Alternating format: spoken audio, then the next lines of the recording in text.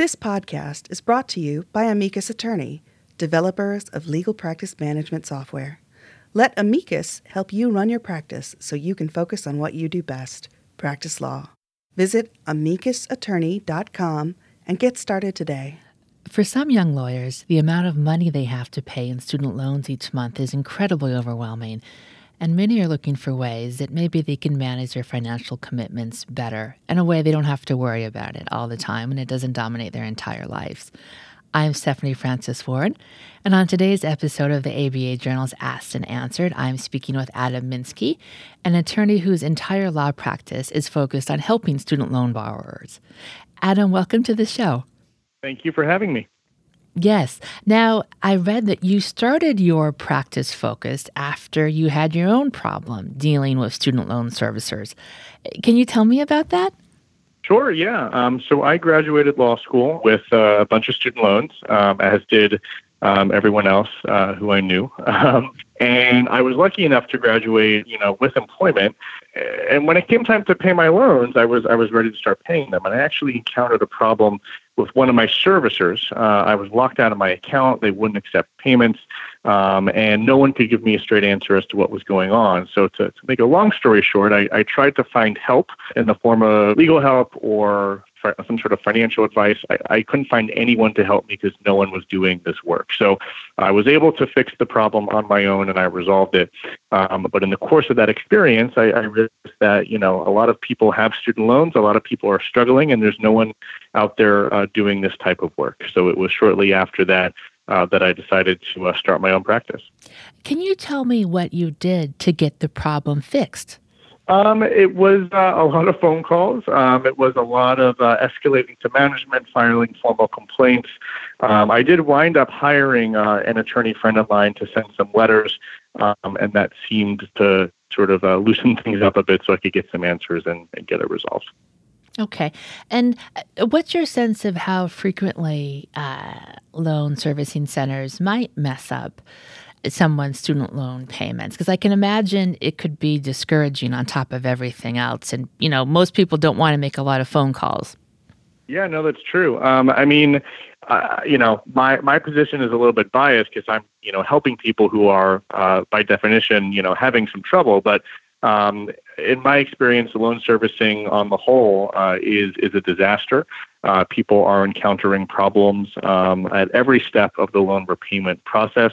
I did my own sort of informal survey with one servicer in particular a year or two ago and determined that 60% of my clients who had a loan with this servicer had some sort of error caused by that servicer. So well more than half. And we know that this isn't just, clients coming to me. This is across the board. The Consumer Financial Protection Bureau at the federal level has compiled many reports showing how widespread servicing problems are, and the CFPB has actually filed a lawsuit against one of the biggest loan servicers, Navient, for these types of ongoing errors and mistakes. Adam, do you have a sense of what the average amount of student debt recent law school graduates have, including undergraduate debt? So I don't have any current figures. I know that back in I believe 2012, if I'm not mistaken, I think the ABA actually published some stats showing that the average private law school debt was around $100,000. That was just for law school. That did not include undergraduate debt, which currently I believe is in the mid-30s, somewhere around $35,000 or $36,000. So combined, I think easily the average law school debt is well over $100,000, and I frequently see over $200,000 with my clients when you combine that with undergraduate debt as well. Oh, interesting. Do you hear of many people with more than $200,000 in law school debt who are thinking about going into default or maybe already have? I do encounter that. It's not something that I see, incredibly often because, there are programs available to help borrowers who have that level of debt. They can still have an affordable payment plan depending on the type of loans that they have and what their income is. They might even be able to get onto track for loan forgiveness programs. So even if you have large levels of debt like that, it's not necessarily the end of the world. You might have options. And part of my job is helping borrowers understand what those options are and what the best course of action is for them.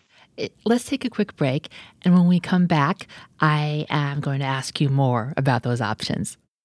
These days, law firms need to do more with less. Making this happen requires efficient, cost-effective tools that work the way you do. Available as a desktop or cloud solution, Amicus Attorney Practice Management Software improves the organization of your firm and drives your bottom line. Visit amicusattorney.com to discover how you can join the thousands of lawyers who rely on Amicus every day to run their practices. And we're back. I'm Stephanie Francis Ford, and today I'm speaking with Adam Minsky, an attorney whose entire law practice centers on helping people manage their student debt. So, Adam, before break, we were speaking about people who have maybe around $200,000 in school debt, including undergraduate and law school. And that idea of feeling overwhelmed with that and maybe thinking about going into default. And you said that there are options. Can you tell me about some of the options that maybe a lot of people don't realize? Absolutely. And before we even get to that, I do think it's important to point out that defaulting on student loans can be incredibly damaging. Not only does your credit report get wrecked for years, but they can tack on exorbitant fees and penalties that can drastically increase the amount that you owe. And they can also garnish your wages, seize your federal tax refund, and even file a lawsuit against you. So default is really sort of a drastic measure. And the good news is that you often do have other options, in particular for federal student loans. For federal loans, there are a couple different categories of repayment plan options. There's the regular standard plans, but then there's also a handful of plans where you can have a uniquely tailored monthly payment tied to your income. So even if you have a large amount of debt, if your income is low, you might be able to have a fairly low monthly payment and keep the loan in good standing. Those income-driven repayment plans also have a loan forgiveness safety net where if you don't repay your loans in 20 or 25 years, depending on the plan that you're eligible for, the plan that you're in, any remaining balance at the end of those plans gets forgiven. So it's a way for you to make payments, stay in good standing, and not necessarily have to pay back that full balance. You make a payment that's tied to what you can reasonably afford based on your earnings. There are also some profession-based forgiveness programs. For instance, if you are working in public service for a government or nonprofit organization, you might be able to get your loans forgiven even sooner if you are working in eligible employment. So there really are programs that can be really helpful for people and hopefully keep people from going into default. And I want to go back a moment to something you just said about the income-driven repayment. We spoke earlier about how it's hard oftentimes dealing with loan servicing centers and getting the paperwork right. If your income changes, do you see people who do have problems getting their payment plan modified with their income change? Sure, yeah. So that's a good segue into an overview of how these plans actually work a little bit. So the way all the plans work for the income-driven programs is that the monthly payment that they come up with, that only lasts for a maximum period of 12 months. And towards the end of that 12-month cycle, borrowers are required to recertify the plan and submit new documentation of income. And if your income changes, then your payment changes as well. But if you fail to do that, you get bumped off the plan and then you have to reapply, and that can be a whole problematic process. If your income changes before the end of that 12-month cycle, borrowers also have the right to request a recalculation of their payment if their income drops before it's time to recertify. So there are multiple opportunities to get a recalculation, but you got to do it whether you want to or not. At the end of that cycle. And at every stage of that process, there is the potential for a servicer to mess up. Either they won't process an application that they received in a timely fashion, or they'll mess up the calculation, or they'll deny eligibility. And this actually is are pretty common problems that I see, and it's a lot of those problems that form the basis for the Consumer Financial Protection Bureau's lawsuit against Navient. And just to be clear, it's not just limited to Navient. A lot of the major federal servicers have similar problems as well. So while income-driven repayment is great, the bureaucratic challenges can be really frustrating for people, and it can be really tough to navigate it. And you mentioned the Public Service Loan Forgiveness Program. There is some fear now that whether that will actually work out for people. Do you think that's a legitimate fear, or do you think people who meet the qualifications are probably pretty safe. Their loans will be forgiven. I think there are reasons to be concerned and vigilant, but there's no indication that the program right now is going to be taken away for borrowers who are already on track. Just to give this some context, public service loan forgiveness allows for the forgiveness of any remaining balance on eligible federal student loans after 120 qualifying payments. If those 120 payments are made consecutively, that adds up to 10 years, but they don't have to be consecutive, so it could take longer than 10 years.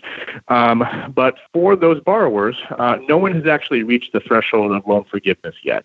The program was created in October of 2007. It's not retroactive to before that date. And so the first borrowers who can even request forgiveness under the program cannot do so until October of this year, 2017. So we haven't even seen anyone get that benefit yet. That being said, there are a couple things in the news that are certainly concerning to people. Number one, the Trump administration proposed defunding the program, which wouldn't repeal the program. It just would mean that no one would get the benefit of the program. But the administration did clarify in their proposal and subsequently to reporters that current borrowers on track for public service loan forgiveness would be effectively grandfathered in.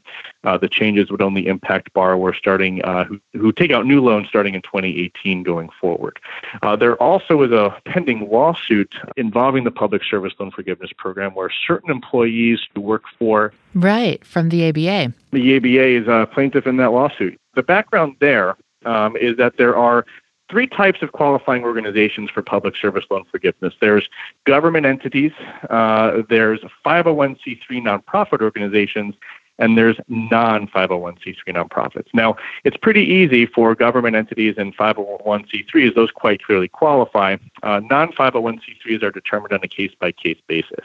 The Department of Ed, through its loan servicer, made an initial determination that certain non-501c3s qualify, including the ABA, and then rescinded those initial determinations later on. And that is currently being litigated. We don't have a final outcome, but the Department of Ed's position is that they can do that.